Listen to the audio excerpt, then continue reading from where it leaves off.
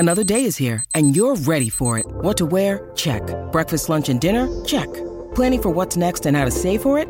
That's where Bank of America can help. For your financial to-dos, Bank of America has experts ready to help get you closer to your goals. Get started at one of our local financial centers or 24/7 in our mobile banking app. Find a location near you at bankofamerica.com/talktous. What would you like the power to do? Mobile banking requires downloading the app and is only available for select devices. Message and data rates may apply. Bank of America N.A., member FDIC. That is a very, very poor ball, but nonetheless, it's beautifully played. Look at David Warner. It means a lot. He's gone to 100. His 20th career ODI 100, his 5th against South Africa, and enjoyed by his partner, Marnus Labuschagne. What an exhibition it's been from David Warner. Yes, welcome back to the Toolkit Depot studio out here at Optus Stadium. We are, as always, brought to you by Isuzu Utes. You can live your own way in the powerful Isuzu D-Max. See your Isuzu Ute dealer today. Well, the Aussies are lauding it over the South Africans in the one-day series, of course, the T20s, and now the 50-over matches over there. And another big one on the weekend. To talk about it, we have Code Sports' Daniel Cherny on the line. Daniel, welcome. Good to be with you, Duff. So, mate, Marnus Labuschagne, or as one of the commentators calls him, Marnus Labuschagne, is making a bit of a statement. And is he doing enough to force his way into the squad for the World Cup, do you think? Oh, it's a very good question. And it's one that's hard to answer because it's all wrong to suggest that he should be in the squad. And I think there's an increasingly compelling case. But if one comes in, one's got to go out. And there's no one who deserves particularly to fall out at the moment either, so in my view. And part of the issue is that Australia's gone in with a glut of all-rounders, which is sort of the strategy they're looking towards. And there's also been this theory for a while, and not without some basis, that Australia probably can't play Steve Smith and Marnus Labuschagne in the same ODI team. They're just probably two similar players. They play that real anchor role, and there's probably only room for one of them to sort of, I suppose, try to bat through the innings or deep in the innings and have other guys attack around them.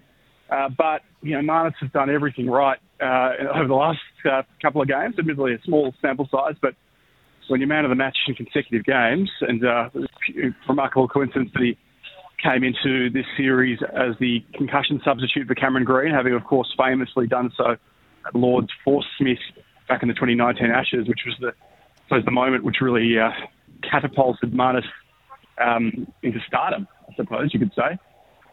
It makes for a very interesting situation. So a 15-man squad was named last week, and Marnus wasn't even in the 18-man preliminary squad, but he's only in South Africa because Smith has a wrist injury suffered during the recent Ashes series.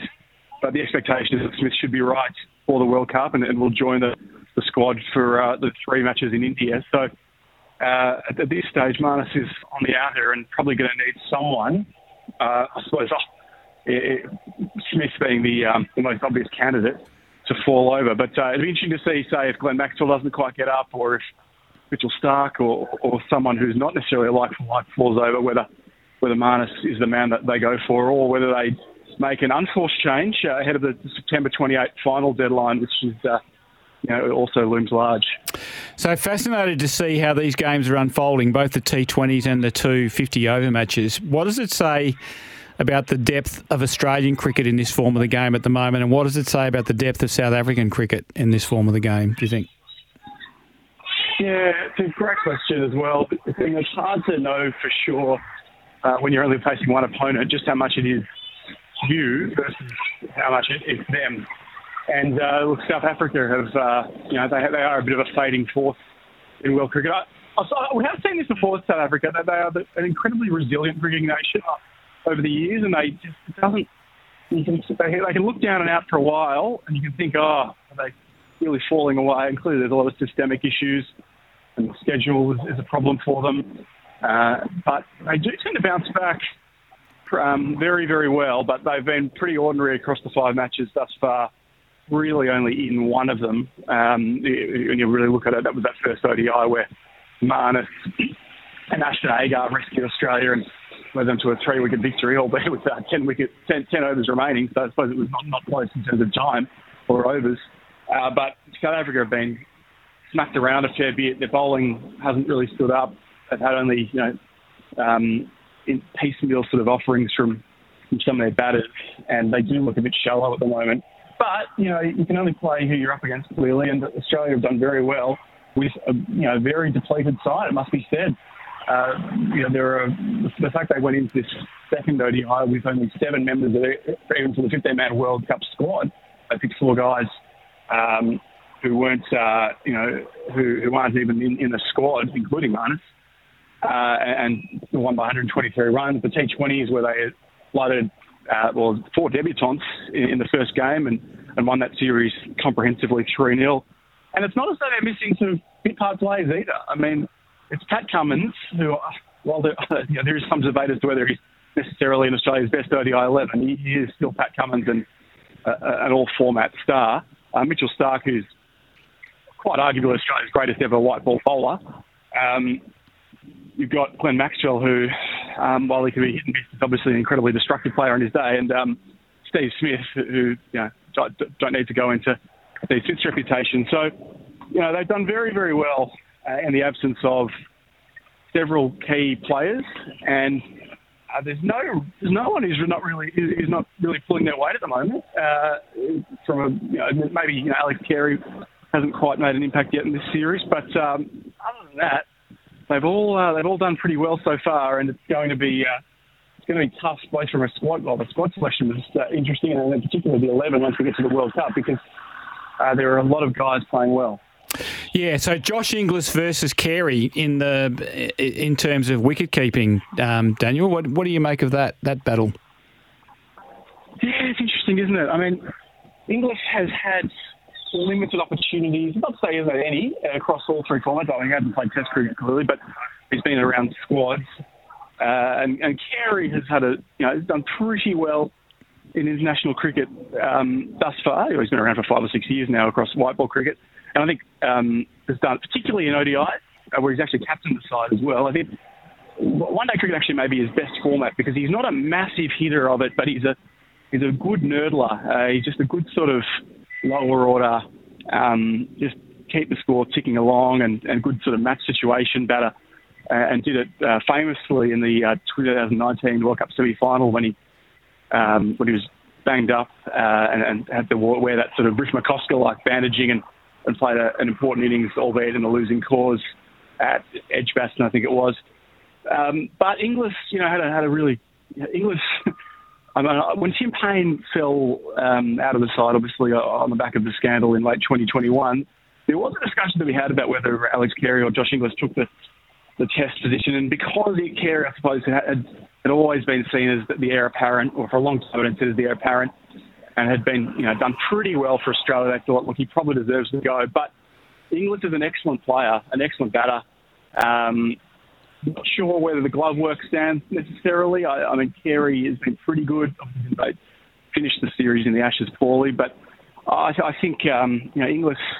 There's an argument to say Inglis is a better player, particularly in the shorter formats. But I think they will give Carey the chance, at least in one-day cricket. Inglis, I think now is probably in the box seat from the T20 perspective. I think they want to give him a go ahead of Matthew Wade heading to that World Cup next year. And look, he's in the squad, so they are consistently picking Josh Inglis in squads across all 3 formats. So he's thereabouts, and if Carey has some sort of precipitous fall, then they've got a very, very good option there in Josh Inglis to replace him.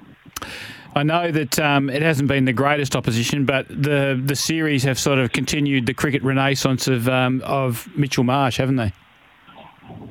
Yeah, they have. I mean, certainly before his Golden Duck the other day, he had a very strong start to this tour as captain, both at the T20 where he's the permanent captain, and one day is where he's filling in for Pat Cummins. But just some incredibly impressive and aggressive batting across those first 2 T20s. He just really pulverised the South African attack, and we know he can do that clearly.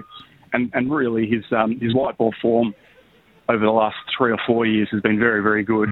He showed that he's obviously not a spent force at Test level either, when he had that surprise call up midway through the Ashes and made that stunning century on day one at not Trent Bridges, Headingley. Headingley, yep. Headingley. So he's an incredible player when he's up and going, and I think he's clearly in Australia's best 11 across both white ball formats and, quite possibly in Test cricket as well. So where he bats exactly in the one-day team is going to be interesting.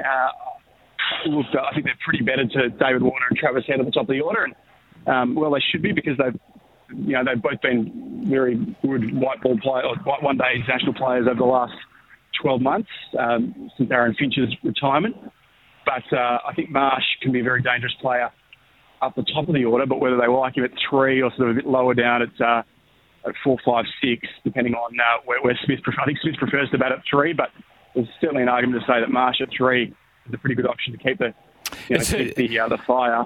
Yeah, sorry. It's a fascinating thing what limited overs cricket does to how you think and go about it, isn't it? It's almost like in the old days of Test cricket and some limited over cricket, you wanted Steve Smith, the best player at 3, to shape the innings. Now it's kind of like you want a player like Mitchell Marsh in for as long as you can keep him in for, and if you get into trouble, then you have someone like Steve Smith who can nurtle the ball around and maybe get you to a competitive score. It's a fascinating how all this limited overs cricket has flipped the way we think about the game.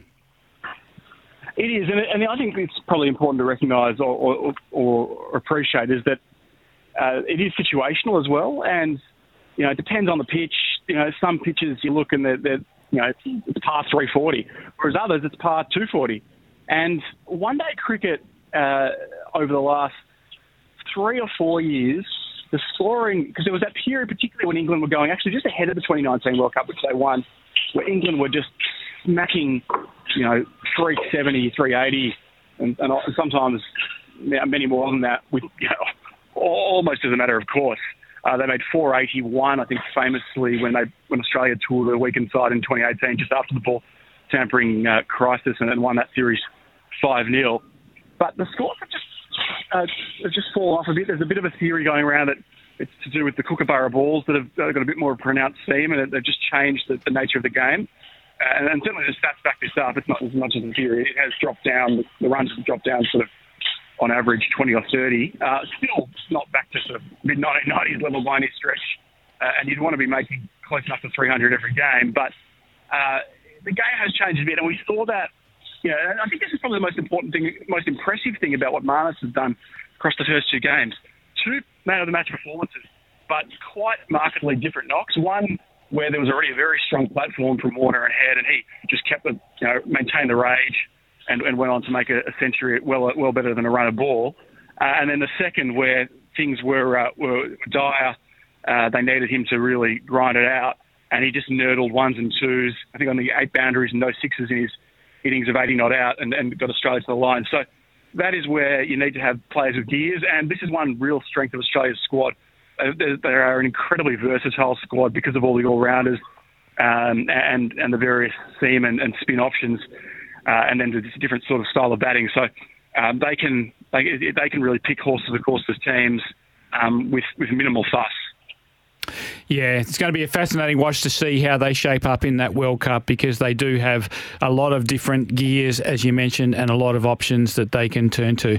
Daniel, as always, a pleasure to talk to you. Look forward to reading your stuff on Code Sports. Thanks for joining us on the show today. No worries, stuff always great.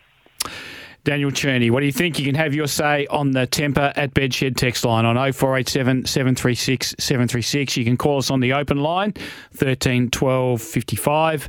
We are, as always, brought to you by Isuzu Utes, and you can live your own way in the 7-seater Isuzu MUX. We'll take a break. Be back with more.